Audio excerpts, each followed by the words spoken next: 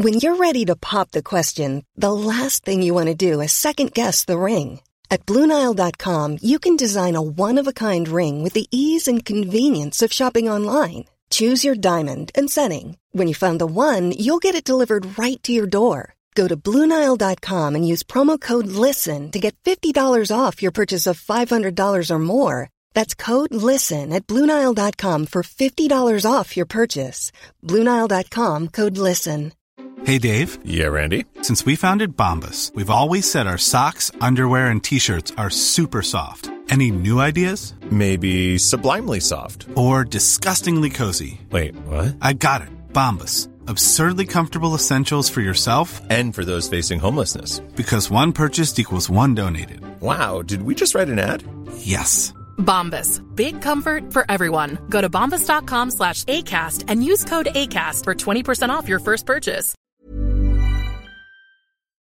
Hello and welcome to Loose Units Origins. Every week I sit down with John Verhoeven, that's my dad, and he used to be a cop, and we talk about all the incredible stuff he lived through in the 1980s in Sydney. I wrote a book about it called Loose Units. You know this. I mean, Dad, who doesn't know this? This is the premise of the show. Do I really need to establish this every episode? There are probably people that used to be people that are now deceased. They may not be aware. Okay. You think they're listening? On the balance of probabilities, definitely no. Used to be deceased. Did I say that? Yeah, you said so, which implies that people are coming back from the dead, and as a result, while they were dead, the show and the books came out, so they didn't know what was happening. Is that what you're saying? Well, you know, it's just, yeah. Yeah. I mean, if you're freshly exhumed, the first thing that you would do after you crawled out of the grave, whack on a podcast, or would you not want to see how your friends and family are doing? I'd probably be fairly thirsty. Sure. I wouldn't necessarily be hungry because I've probably been gnawing away at my own body parts. What? You think that's what dead people... For someone who worked at a funeral home... I've got no idea, Paul.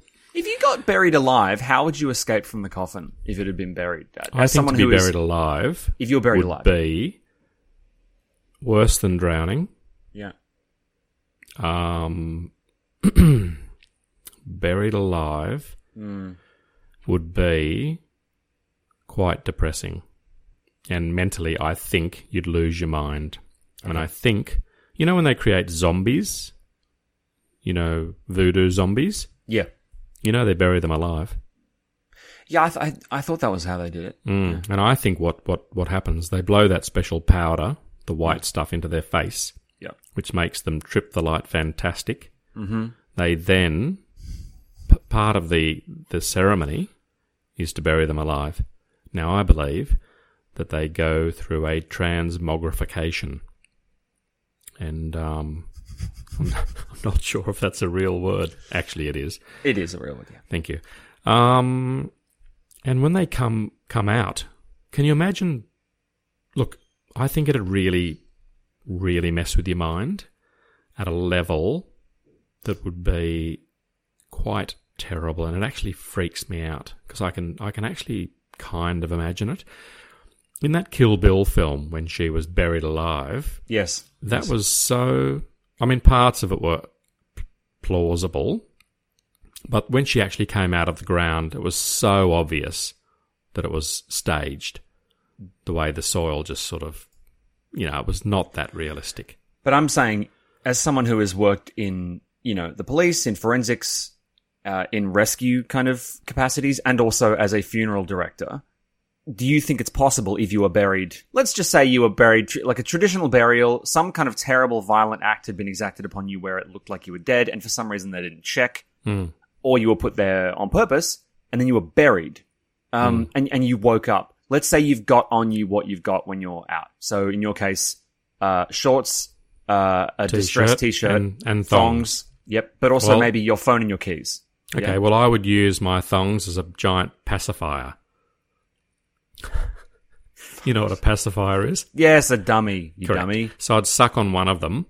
And I'd I'd probably end up filling the coffin with tears, and not tears of joy. Do you know, it's one of the few things that I can actually really imagine. You know how sometimes we can imagine winning the lottery, where we suspend all reality because probably not going to win it because Sure. it's just a joke, Yeah. the lottery. Yeah. Even though I know 2 people that have won big lotteries twice each, which is mad. But it's one of those things that I can, with little difficulty, actually imagine myself in a coffin and you'd go crazy. Would I use my keys to scratch my way out? 2 chances, Paul. None and Buckley's. But you've got things with you. I guess I'm just trying to get right to the crux of this. You have some practical... I mean, you're not dead yet. Why give up, is what I'm saying. So, provided you can calm yourself a little bit, is it actually possible to... If you It's could get impossible. Through, it's impossible, you're Totally saying? impossible. And can you imagine, have you ever looked down into a hole where into a grave and seen how deep it is? Yeah. It's horrific. Mm. I mean, and one of the great things, actually, in fairness to Kill Bill, you recall when... I mean, the most visceral, scary part for me was hearing the noises of the people above talking becoming more and more muffled. Muffled, yes. That's really, really sick. I mean, but the thing is, surely the Earth is pretty loose. You know, surely it's pretty... As in loose units. Let's say you're getting buried in a hurry, and I promise listeners I'm going to move this topic somewhere relevant very shortly. Let's say you are beaten very badly, left for dead, wrapped in a hessian sack or something, or whacked in a pine box, and then they take you out to, let's say, a national park. And let's say they bury you a few feet, 2-3 feet deep. And they kind of like lazily tamp it down because they're in a hurry and they bugger off. You wake up. I'm saying, is it physically possible to displace the dirt and to hold your breath and to force your way out of there? Do you think you could do it? Has the box been locked? No, because they think you're dead. Oh, cool. Okay, well, look, if it's loosely packed, you could definitely draw your knees up towards your chest because the legs are very, very strong. And you could actually wedge the box open with your knees. Then with your knees. And then you would get both hands, move them either to the left or the right or wherever the opening is. Yep. And then, I mean, the best place for the opening to be would be to the left or right. Yeah. And for me, it would be better to be on the right. So I use my knees. I then get my fingers and start pressing up. And what is that noise? It's a fucking cement truck on a quiet, picturesque alleyway, and they almost knocked a street sign over. Then fucking construction in Melbourne is a joke. Go on. And then you'd have to be ready for a lot of soil to come in. Look, it depends if it's sandy or... Look, if you're buried in sand... I think sand would be worse. You're right. You're up shit creek without a paddle. Yeah. But if it's soil and not too deep, you've definitely got a chance. But that reminds me of that terrible, terrible case. I think it was last year up in Queensland, and I'm not sure whether perhaps the listeners in Australia will be aware, but for our international listeners, a guy was bashed, but still fully conscious, alive. They put him in a metal box. They locked it. Then they threw the box into a dam, and they could hear him screaming as the box slowly sank to the bottom of the pond. So not only was this poor guy in a lot of agony from being beaten, but he was also in a locked box, slowly filling with water. What a terrible, terrible nightmare for that poor guy to go through. Look, it's just... So you've got the claustrophobia, because it was a small metal box. He didn't have a lot of room anyway. But then to realise that it's starting to fill up with water, just think about what he went through. Yeah. It's so... It quite frankly gives me the gives me the creeps. But anyway, yeah, that's pretty scary. I went to a website called Worst Case Scenario, and they've got a guide here on how to survive being buried alive. Number 1, conserve your air supply. If you are buried in a typical coffin, you will have enough air to survive for an hour or two at most. Take deep breaths and hold for as long as possible before exhaling.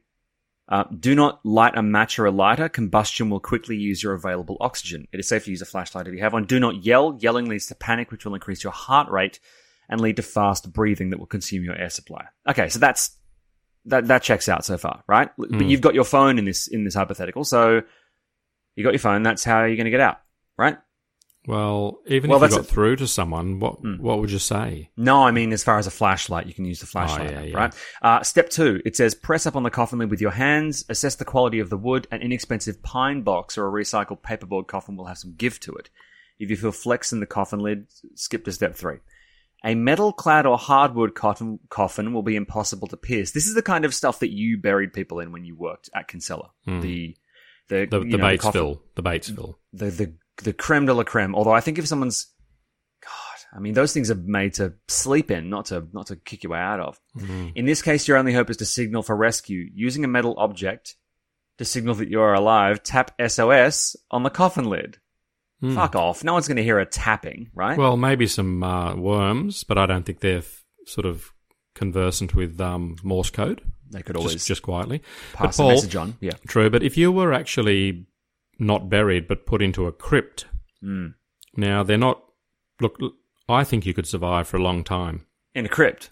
Definitely. Now this is one of those like family, like an Italian family has a small, like a mausoleum in the corner of some beautiful graveyard, and it's got statues. Correct. And it's like a little house. Yes. Right?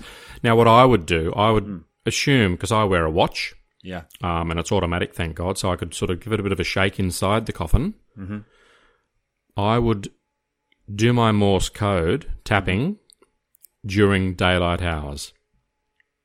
Because obviously cemeteries close, except if there's a witch's coven, then they come in at night time, and I don't think they'd be that concerned to help you. It's coven. Yep. And then even if they did get you out of the coffin, they'd probably sacrifice you. Probably eat you. Correct. So, but look, all in all, I just think and if you're claustrophobic, it'll be worse. Look, if you could just lie there and be calm, everyone, and just breathe until you start breathing your own carbon dioxide, and you would slowly asphyxiate. Sure. And you'd probably die with a smile in your mouth. Now, step 3 that we mentioned before, remove your shirt. Your shirt can be used to protect you from suffocating on loose earth. Unfortunately, rearranging your wardrobe requires some strategy.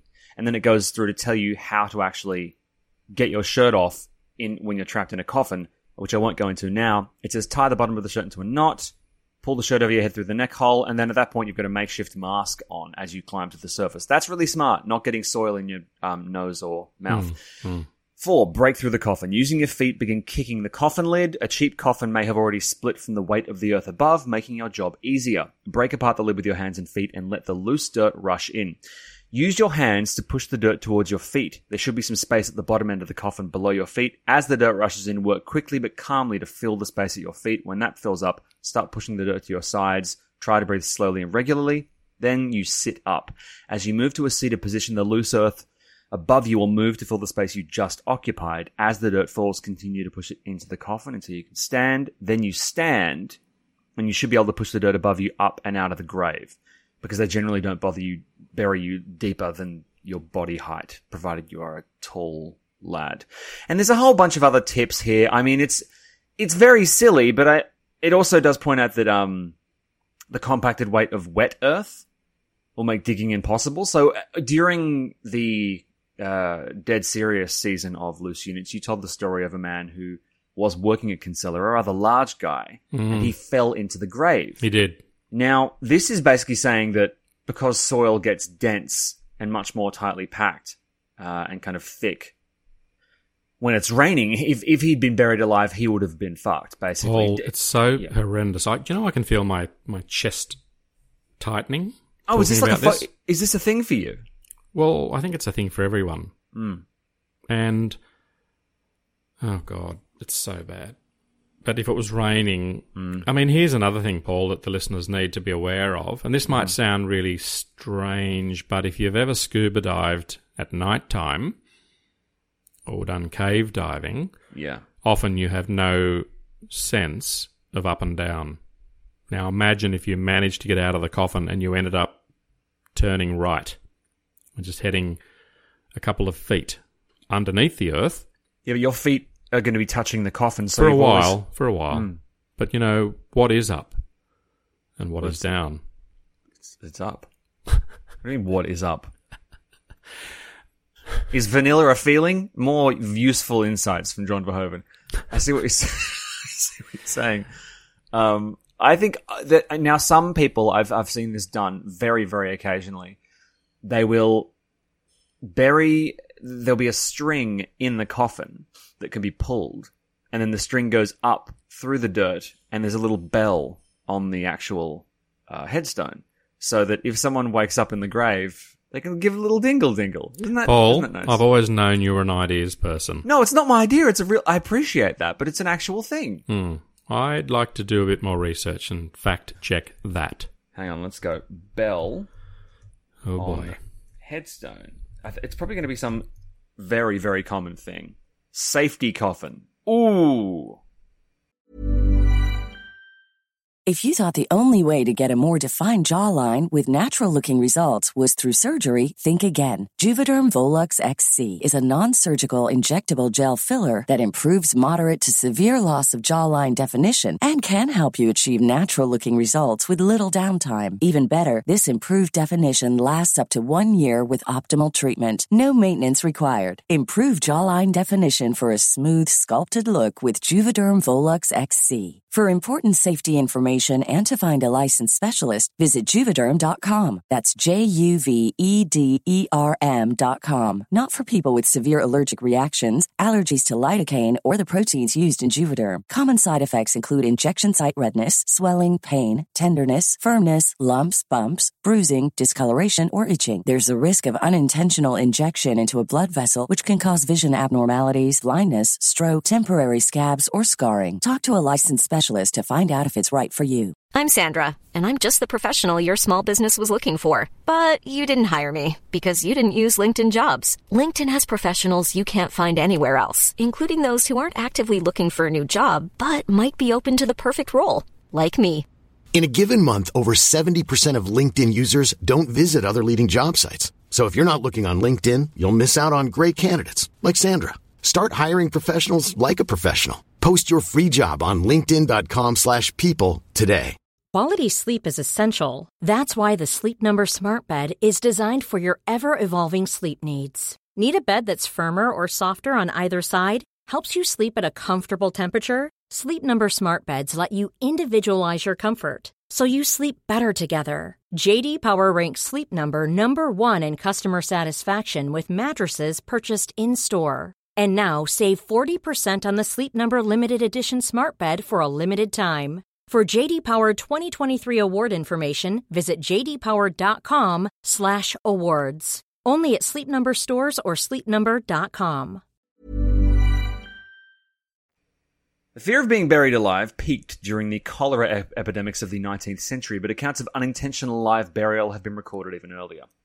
And then it goes on to talk about the general fear of a premature death, and there is literally a blueprint here for a vertical coffin that allows someone, if they're alive, to step out. Folk etymology has suggested that... Etymology, not entomology, that's insects.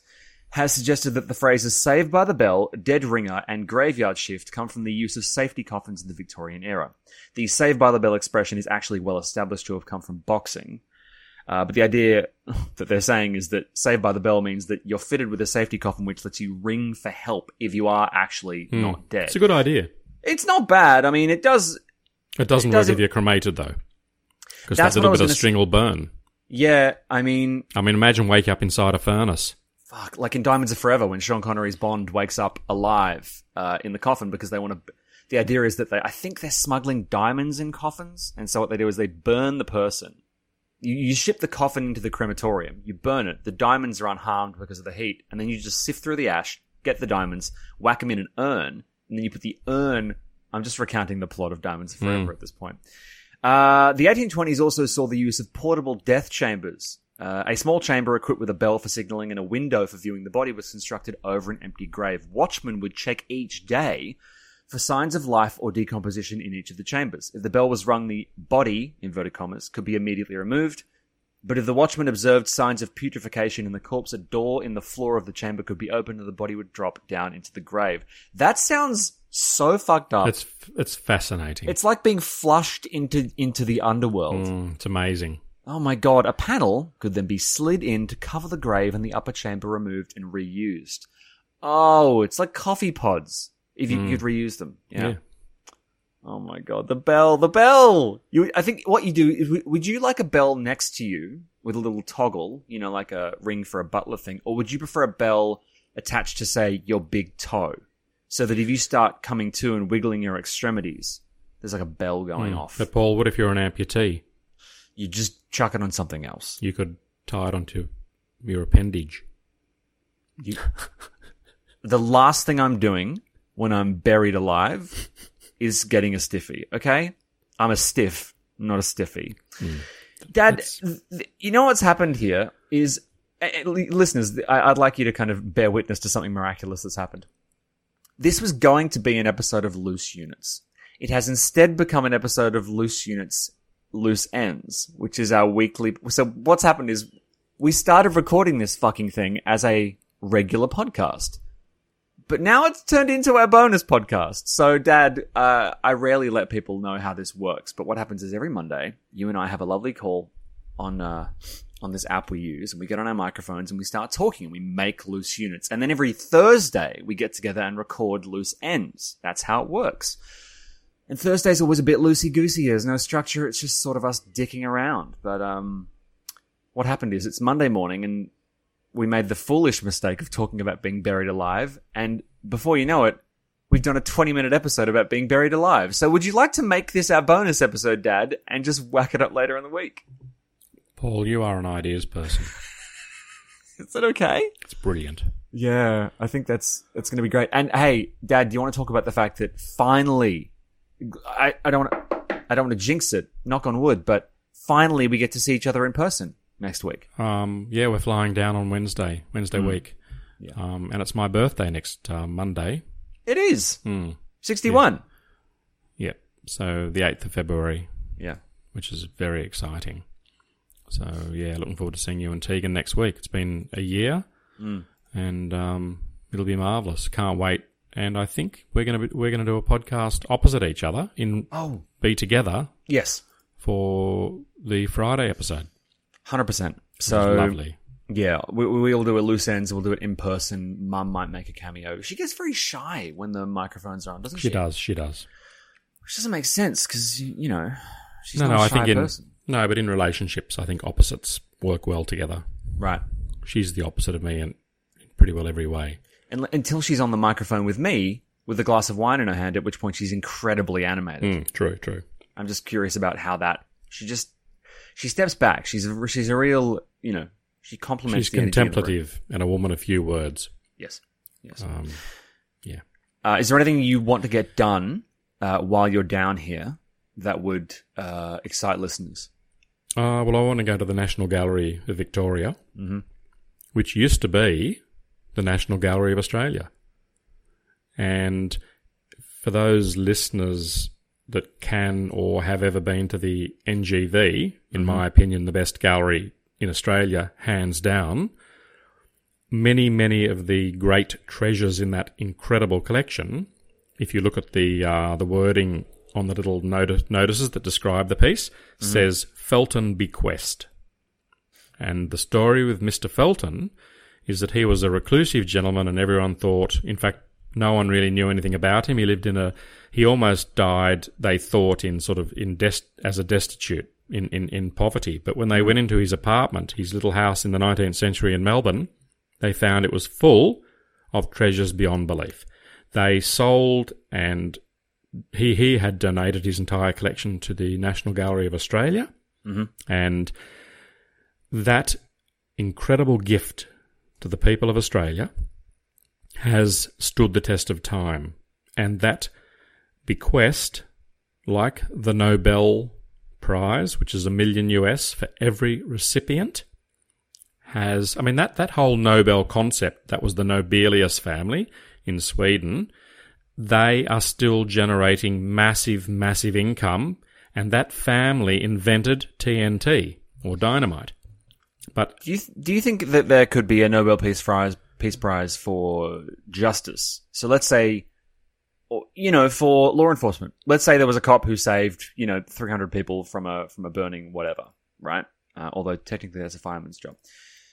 Then would it not be prudent to come up with some sort of... Are there awards for these sort of heroic acts? But not a Nobel. Nobel is the ultimate. It's the highest level in all the sciences and literature, etc. But organisations like police forces, fire brigades, ambulance, etc., across the world have got awards for valour, for outstanding service, all that type of stuff. Yeah, which is really nice, but yeah, not on that Nobel level. But this particular guy, Felton, they've invested his money so wisely and been able to sort of make it sort of a never-ending gift, which is fantastic. So I'd really love to go there. I go there every single time I go to Melbourne. I look forward to walking in the Botanic Gardens, which I love. I love Melbourne. I love the trams. I love the parks. It's just got a totally wonderful, different vibe to Sydney. Can I tell you about a crime? I'd like to close this episode out with an actual crime that happened at the NGV, which might fascinate you. There was a painting by Pablo Picasso.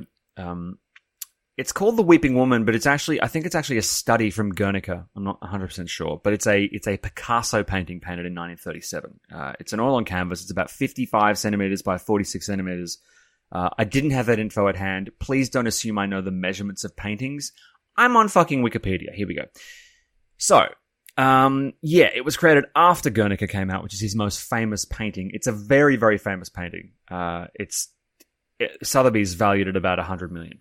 Now, in 1986, several thieves obtained access to the NGV on the 2nd of August and unscrewed the painting from its wall mounting. The thieves then removed the mounted canvas from its frame and left the gallery undetected. And apparently they had a type of screwdriver that wouldn't have been easy to detect. So it has been suggested that the thieves knew their art history. The method of the theft was an ironic homage to the 1911 theft of the Mona Lisa from the Louvre. The theft was not noticed until the 4th of August, which is the Monday. The thieves had left a card indicating the painting had been removed for routine maintenance. Staff had assumed that ACT on the card, the initials of the Australian cultural terrorist, referred to the ACT, the Australian Capital Territory, and that the painting had been transferred to the National Gallery of Australia in Canberra. Initially, it was suspected it might have been carried out by a gang of, international art thieves. They thought it was an inside job at some point, and then this letter got released, like a statement. Oh, also, it wasn't insured, which is obviously very bad. So the statement read as such: "We have stolen the Picasso from the National Gallery as a protest against the funding of the fine arts in this hick state and against the clumsy, unimaginative stupidity of the administration and distribution of that funding." And they basically go on to demand that the minister has to announce a commitment to increasing the funding of the arts by 10% in real terms over the next 3 years. A new annual prize for the painting open to artists under 30 years of age with, significant prize money called the Picasso Ransom. Then I don't know if they went through with that, but I think they should have. The Victorian government refused to pay the refused to pay the ransom and then offered a $50,000 reward, which seems kind of fucked given that do you know what I'm saying? They were asking for an increase in arts funding. And what they offered was a reward for the capture of the people doing the theft. Now, here we go. The actual recovery. In the 2003 memoir, The Bright Shapes and the True Names, Patrick McCahey wrote that a few days before the painting was recovered, a Melbourne art dealer called him to say a young artist may know something about the theft. When he visited the studio, McCahey writes, he made a point to say he was interested in the return of the painting, not a conviction for the crime. 2 days later, on 19th of August 1986, so a couple of weeks later, following an anonymous call to the police, the painting was found undamaged and carefully wrapped in brown paper, tied with string in a locker number 227 at Spencer Street Station. You've been there, Dad. The locker was opened with a station staff master key. Police stated the painting was packed in such a way as to ensure it would not be damaged, suggesting, and I quote, quite possibly someone in the art world or on the fringes of the art world. No shit. They were asking for funding for the arts. It's a great story. A third letter from the ACT was included with the work. Its contents was not initially released to the public. An extract printed in The Age read, "Of course we never looked to have our demands met. Our intention was always to bring public attention to the plight of a group which lacks any of the legitimate means of blackmailing governments." The investigation was closed in, I believe, 1989. They've never figured out who did it, I don't think. It's wonderful. It's a great whodunit. It's a proper, it's a really proper, clever. It's a proper heist. The thing I like about art heists, Dad, is that they seem classy as heck.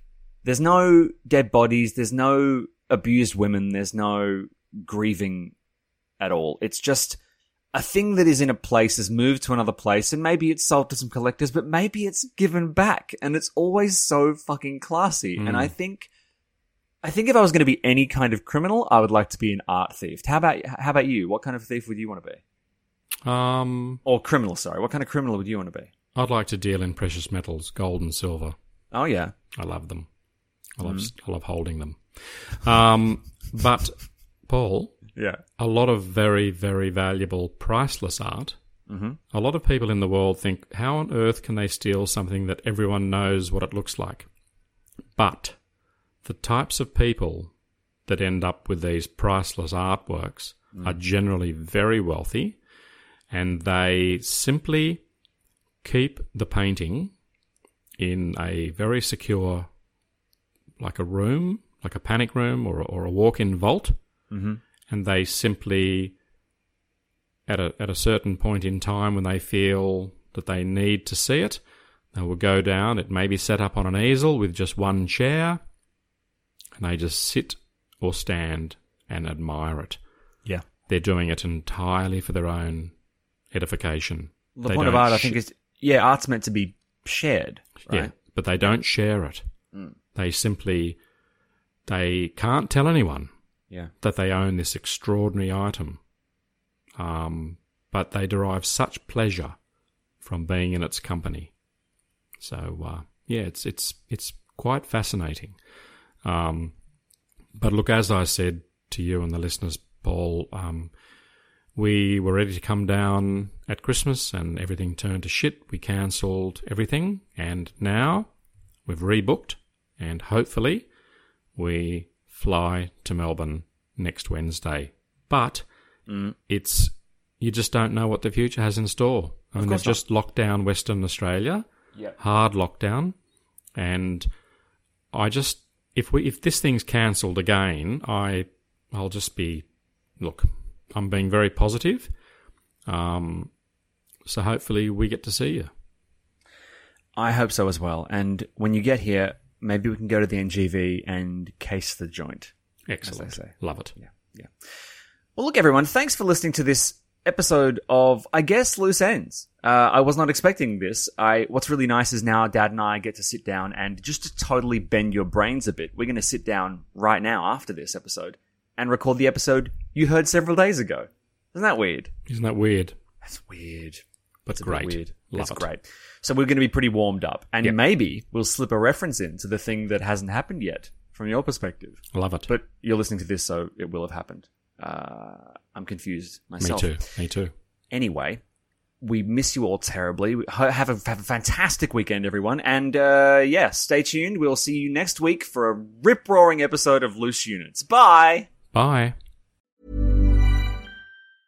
Even when we're on a budget, we still deserve nice things.